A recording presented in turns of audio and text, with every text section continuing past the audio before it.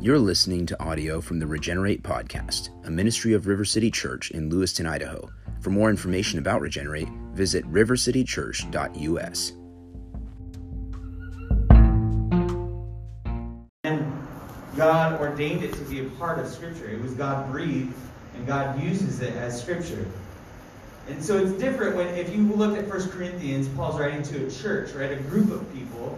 So he's going to address the people, but he's addressing Titus, a single person, a singular person, and he's writing more intimately, more relationally, because that was the point of the letter, right? If I wrote a letter to my wife, I would hope to dear God no one would read it. But especially for ages and ages, people read it again and again and again, right? So there's language and there's even topics or things that Paul is writing to Titus that we have to understand are more intimate in nature because it's a personal letter. If you want to read other personal letters, you look at 1 and 2 Timothy or Philemon, and there's a lot of similar themes. There's a lot of similar things that Paul discusses in 1 and 2 Timothy that he does in Titus. Okay, and the second thing that we have to know, so we know Paul is writing it as a disciple maker to his disciple. So who is Paul writing it to? Titus. Hence the name of the book, right? I just learned this on Sunday. Do you know why Paul's letters are placed, what order they're placed in the Bible? It's not of importance. It's about length. The longer the book, or the longer the letter, they came first. That's the only reason they're in that order. There you go. You can write that down so you seem like you're smart. Titus. What is important about Titus? Well, Titus, many believe that Titus is with Paul on his third missionary journey, even though that's not recorded in Acts. So Titus's name isn't in Acts at all, but we believe that Titus is with Paul. And we also believe that Titus brings Corinth the second letter that Paul wrote to them. And if you've ever read 2 Corinthians, it's a pretty harsh letter. So that means that Paul really trusts Titus, but also Titus can hold his own. You don't send a wimp to take a really harsh letter to somebody, right? You send someone that you trust, who is strong, who's courageous. But it also, Paul is worried about Titus after he gives the letter to the Corinthians. So he's searching and seeking out him. And then they find him, and it's beautiful, and he's happy. Titus is a Gentile. This is also very important, especially when we look at the text that we're looking at. But he's not just a Gentile. Titus is a Gentile that we see in Galatians 2:3, that God did not compel Titus to be circumcised. And that was an act accepted by Paul. So, if Timothy was circumcised, but Timothy was working mostly with Jewish people. And Titus, we find out, he's a pastor, he's a leader in Crete. And Crete was full of Gentiles.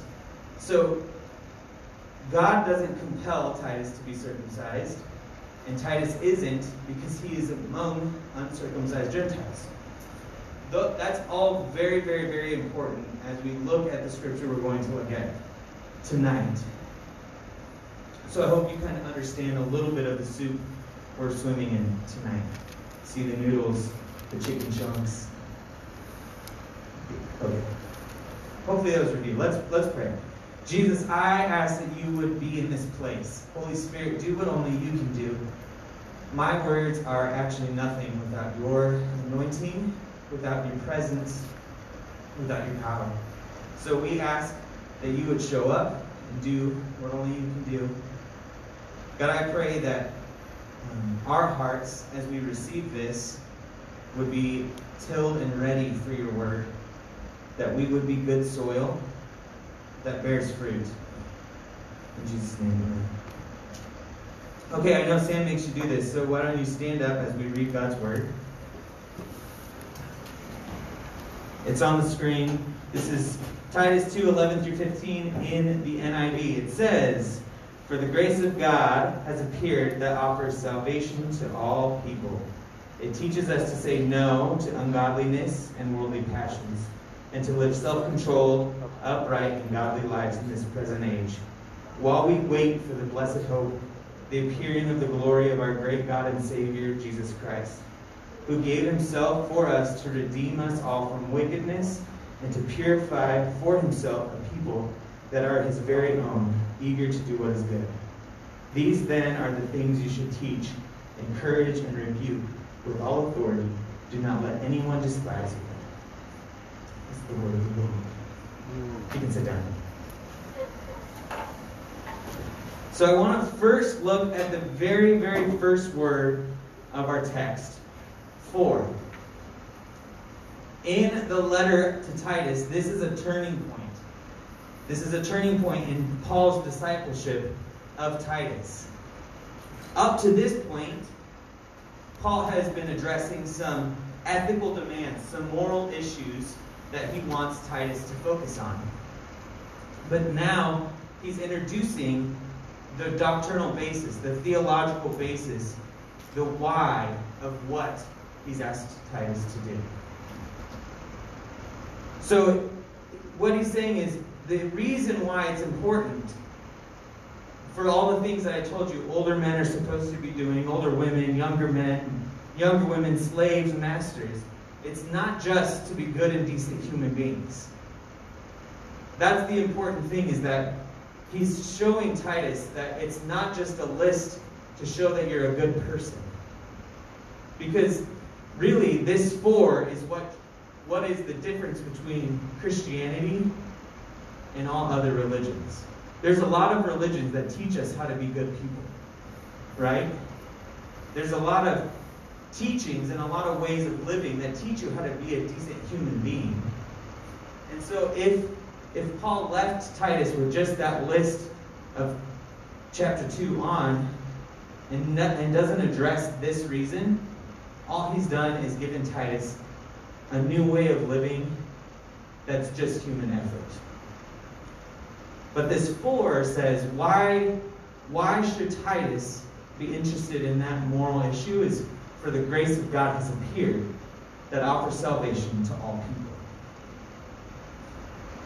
It's for grace. It's grace that actually compels us and empowers us and encourages us to live in the way that Paul has been entrusting into Titus to lead people.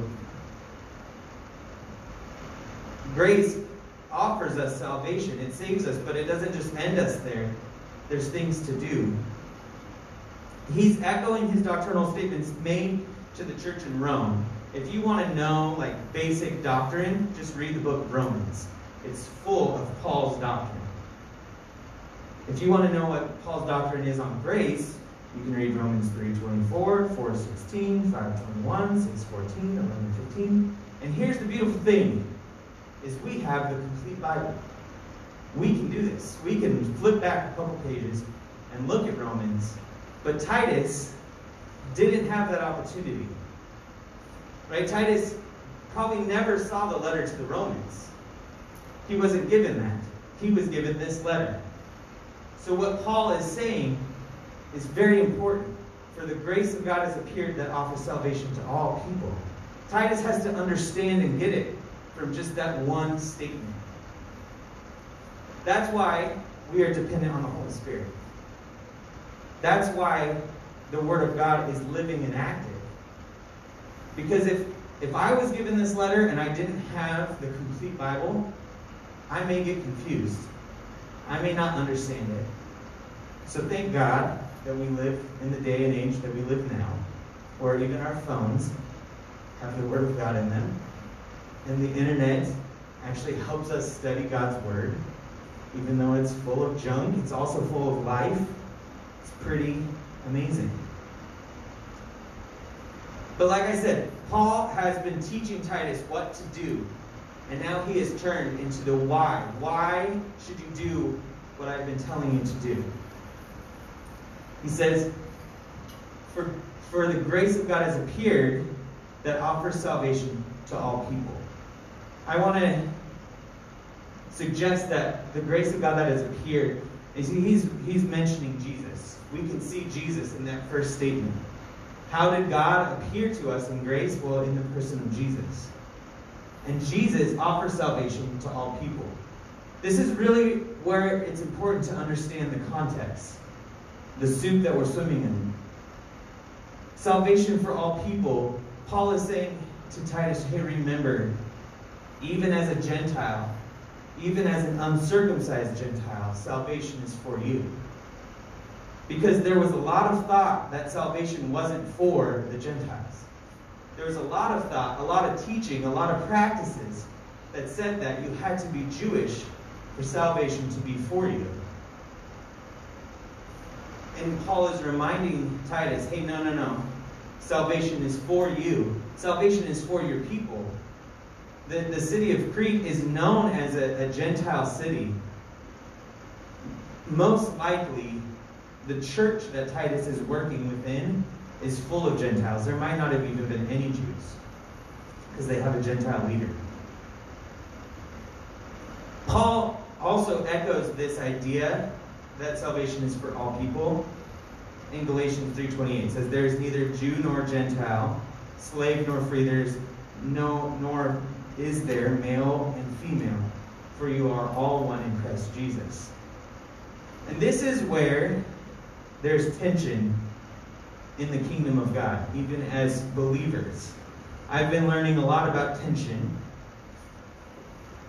in my study in seminary in my school, because there are ways of thinking in the Christian walk that would say, well, salvation is for some people, the elect. There's other ways of thinking that say, well, no, this means salvation is for everybody. And so we get a choice. Do we build a box over here, say, no, this is what it means, salvation is for these people? Do we build a box over here and say, well, no, this means salvation is for all people? Or do we get to live in this place? And this is where I find myself living. Tension. Where God could mean the elect, where God could mean all people. But I think what's really important in this context, in this scripture, in this place, is to remember that Titus is a Gentile, an uncircumcised Gentile, and his disciple, the person he's being discipled by, is reminding him salvation is for him. We could build a box and put salvation in there and try to fit people within that box. But what Paul is saying is, actually, when you build a box and people get left outside of it, they need to be reminded that salvation is for them. Salvation is for all people. And it's not because of anything but the grace of God that has appeared. Jesus.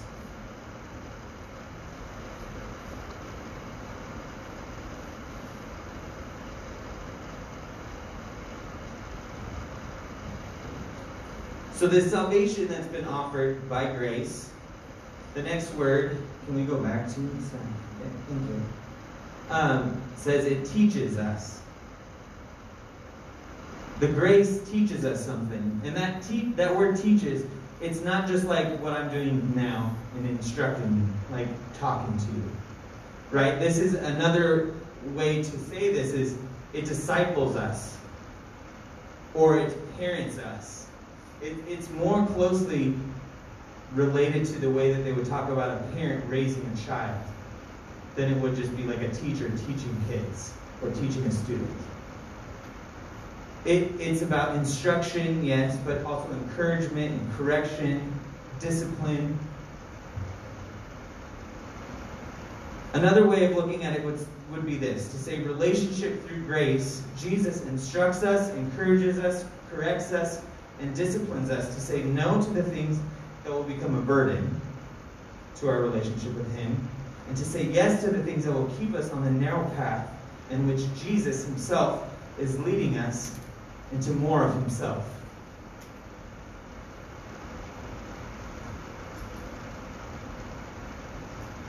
Ephesians 5:8-20 talks about this as well, and it's the sanctification process. It's really beautiful. I'm going to read it for you. It says, "For you were once in darkness, but now you are light in the Lord. Live as children of light, for the fruit of light consists in all goodness, righteousness, and truth. Find out what pleases the Lord. Have nothing to do with the fruitless deeds of darkness, but rather expose them. It is shameful to even mention what the disobedient do in secret, but everything exposed by the light becomes visible, and everything that is illuminated becomes a light. That is why it said, "Wake up, sleeper, rise from the dead, and Christ will shine on you." Be very careful then how you live, not as unwise but as wise, making the most of every opportunity, because the days are evil. Therefore do not be foolish, but understand what the Lord's will is. Do not get drunk on wine, which leads to debauchery. Instead, be filled with the Spirit, speaking to one another with psalms, hymns, and songs from the Spirit. Sing and make music from your heart to the Lord, always giving thanks to the Lord God, your Father, for everything, in the name of the Lord Jesus Christ.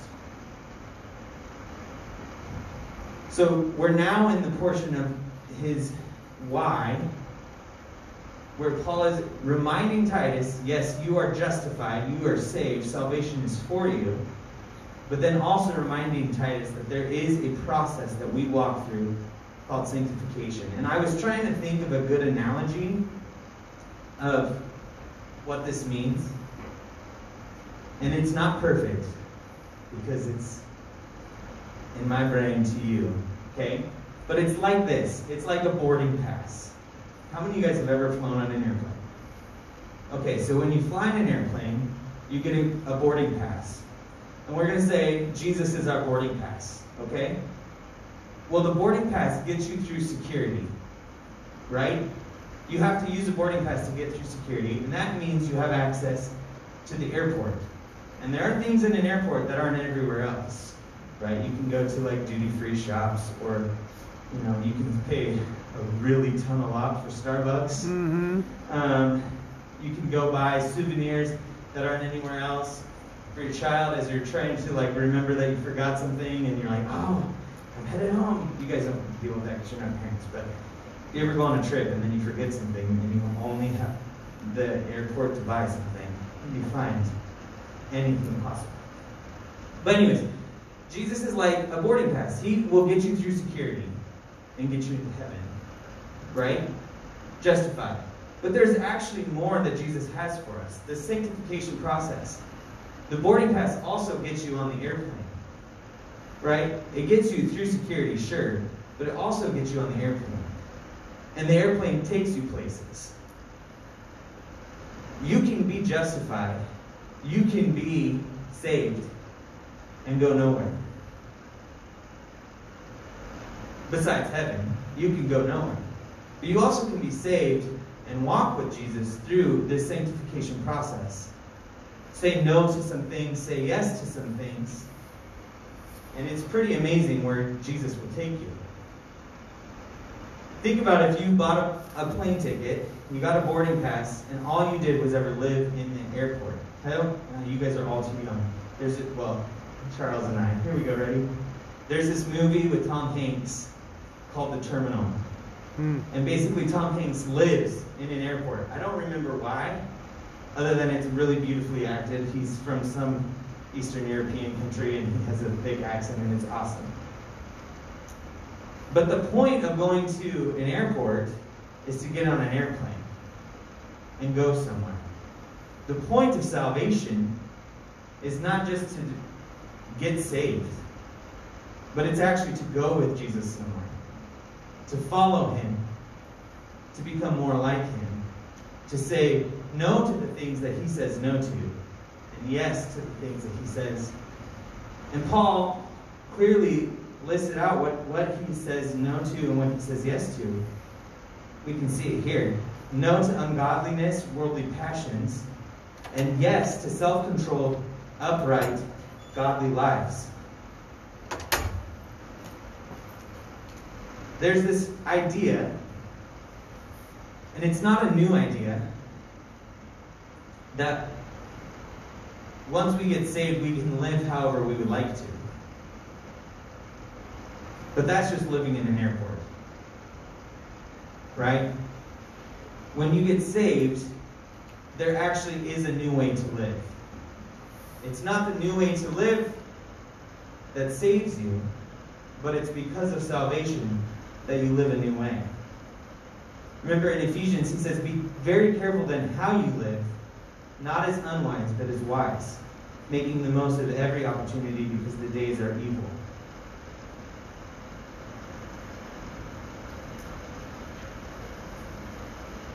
So, Paul has told Titus now what to do, why to do it, and like a good teacher or a good disciple maker, he's now going to tell Titus when to do it.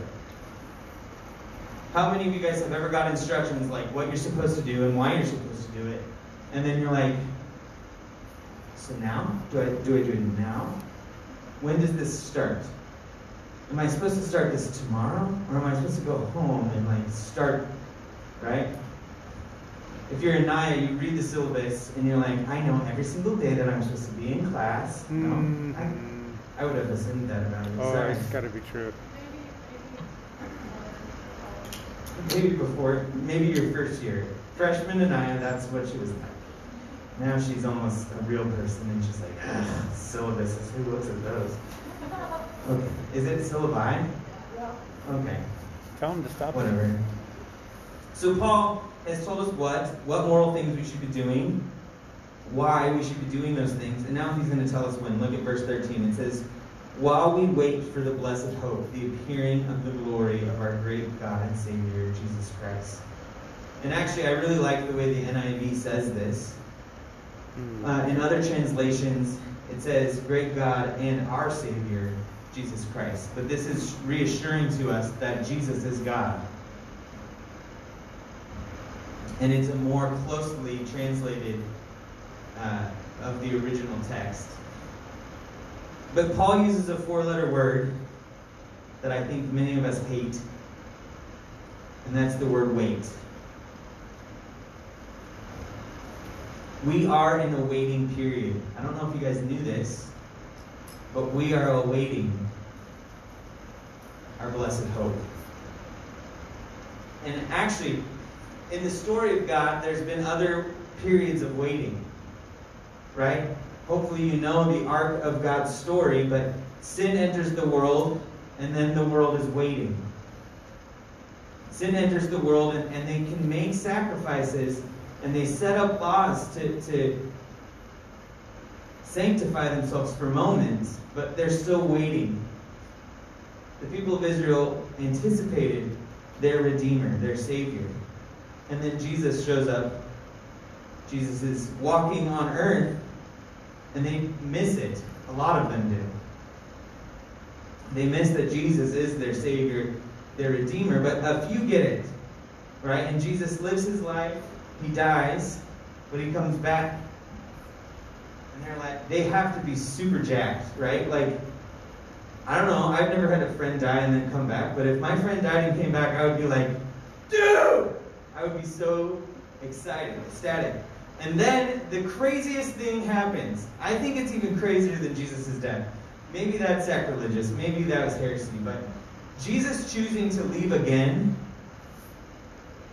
you have to think that the disciples are like just clawing him, like trying to keep him there. Because they know what life is like without him now. And so Jesus ascends into heaven and starts the second waiting.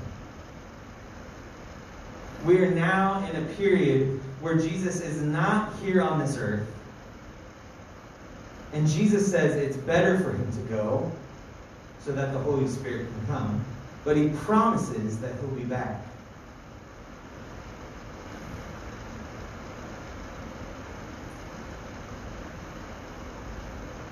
Here's the crazy thing. Paul is writing this to Titus. Paul has to wait his whole entire life to see his blessed hope.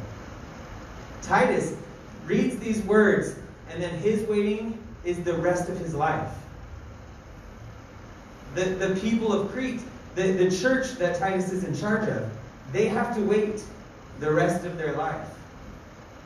I can hardly wait in the line at McDonald's before I become impatient. In this period of waiting, lots of things can come up and come out of us. Anxiety, impatience, fear, doubt, questions. Other things emerge in the waiting: faith, trust, assurance, action. Here's the thing that I think Paul, in the next statement, reminds us we can never do, and that's become apathetic. Paul reminds Titus that waiting is not where you sit back and just coast.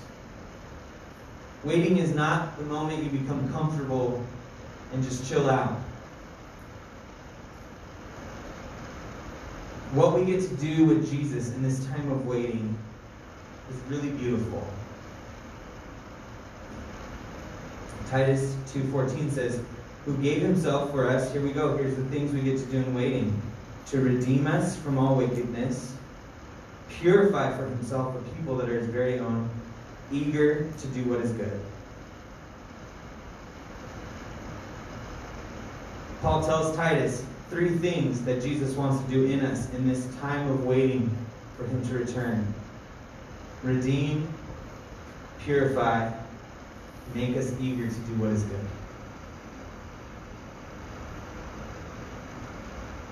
And it's not just redeem us from anything, it's to redeem us from all wickedness. Redeem means to set apart, to take out of. The redemption process that we see that the people of Israel go through as they leave Egypt and walk through the desert. It's getting Egypt out of Israel. That's the redemption.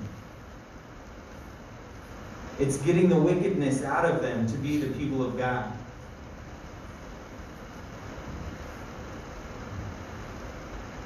Purify.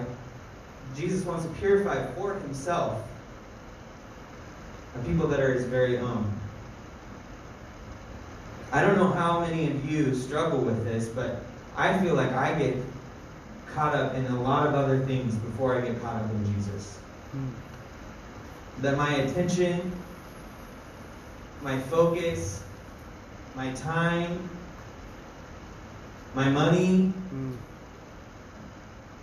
it gets given and soiled to something else before it's purified to Jesus. And there's a characteristic of God that we don't often talk about. But God is a jealous God. He claims it of himself. God does not want our hearts to be divided to two masters. God wants us to be his and his alone.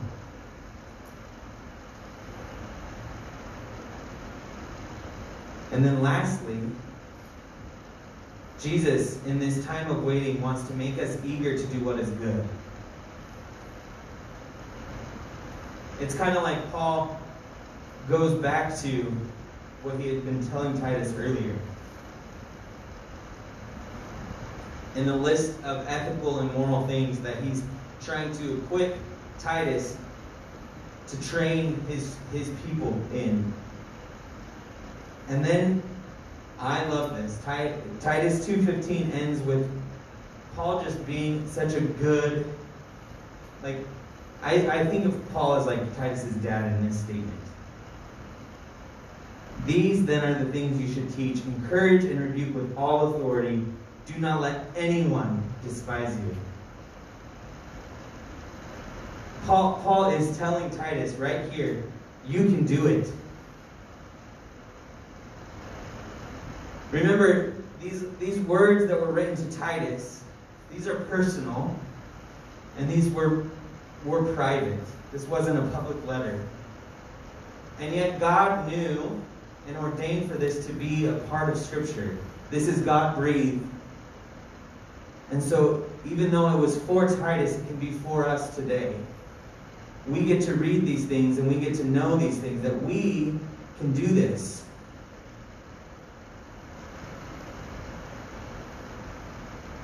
That Titus has all authority. That's what Paul is saying. One of the things that theologians believe that Titus is actually like Paul's ambassador to Crete. That because Paul couldn't be there, he sent Titus. So he's reminding, hey, you have all authority. I have given you my authority, Titus. But Jesus said we would have all authority. As his disciples, we get to claim authority. That's pretty awesome. He also reminds Titus to not let anyone despise you. And I think we can read this and we can be like, yeah, when someone's against me, I get to hold up my own and be like, nuh-uh, don't despise me. What I think we could read this is, hey, Titus, live in such a way that no one can despise you. Live in such a way where you're doing such good, no one can despise you. If I could have a life motto, I would make it that. I want to live in such a way that no one can despise me. I want to do everything that I can. Sure, I'll upset people. I'll do that, but I'm gonna live in such a way that if they're upset with me, that's on them.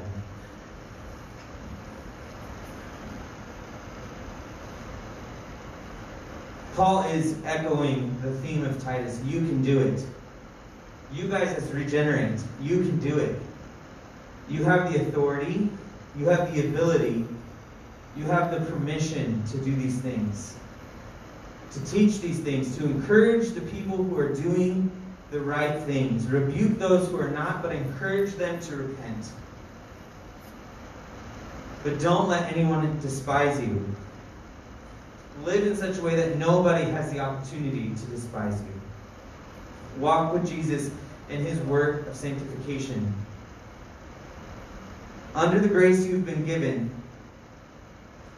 have the boldness to say no to ungodliness. The yes to self-control. You can do it. But here is the biggest truth that we have to walk away with. We can do it not because of our greatness, but it's because of the glory of our great God and Savior, Jesus Christ.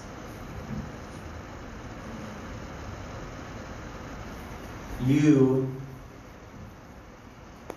people, I was going to say you guys, you people can do it. Let's pray.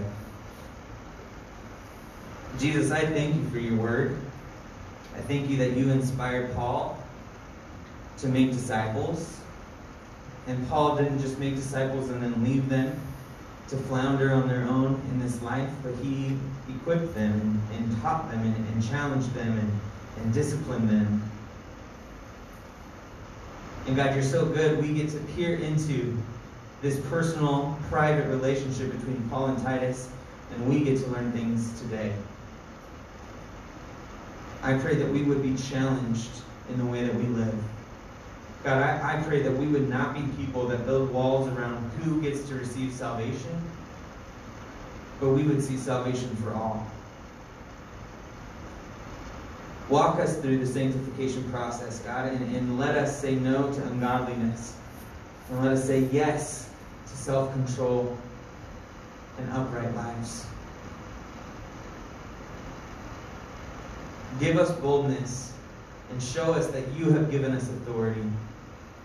But let us not lord authority over people, but let us move in grace and mercy towards people, uplifting them to receive the grace that we've received, to receive the salvation that we have received. God, I pray that you would shake up this campus with these people. The LCSC would be a different place because of Regenerate. I pray that you would equip us and shape us and mold us into more of your likeness. In Jesus' name, amen.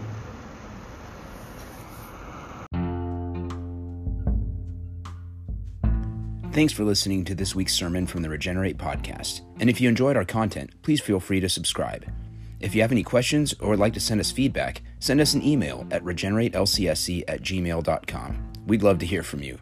Regenerate, changing the world for Jesus, one person at a time.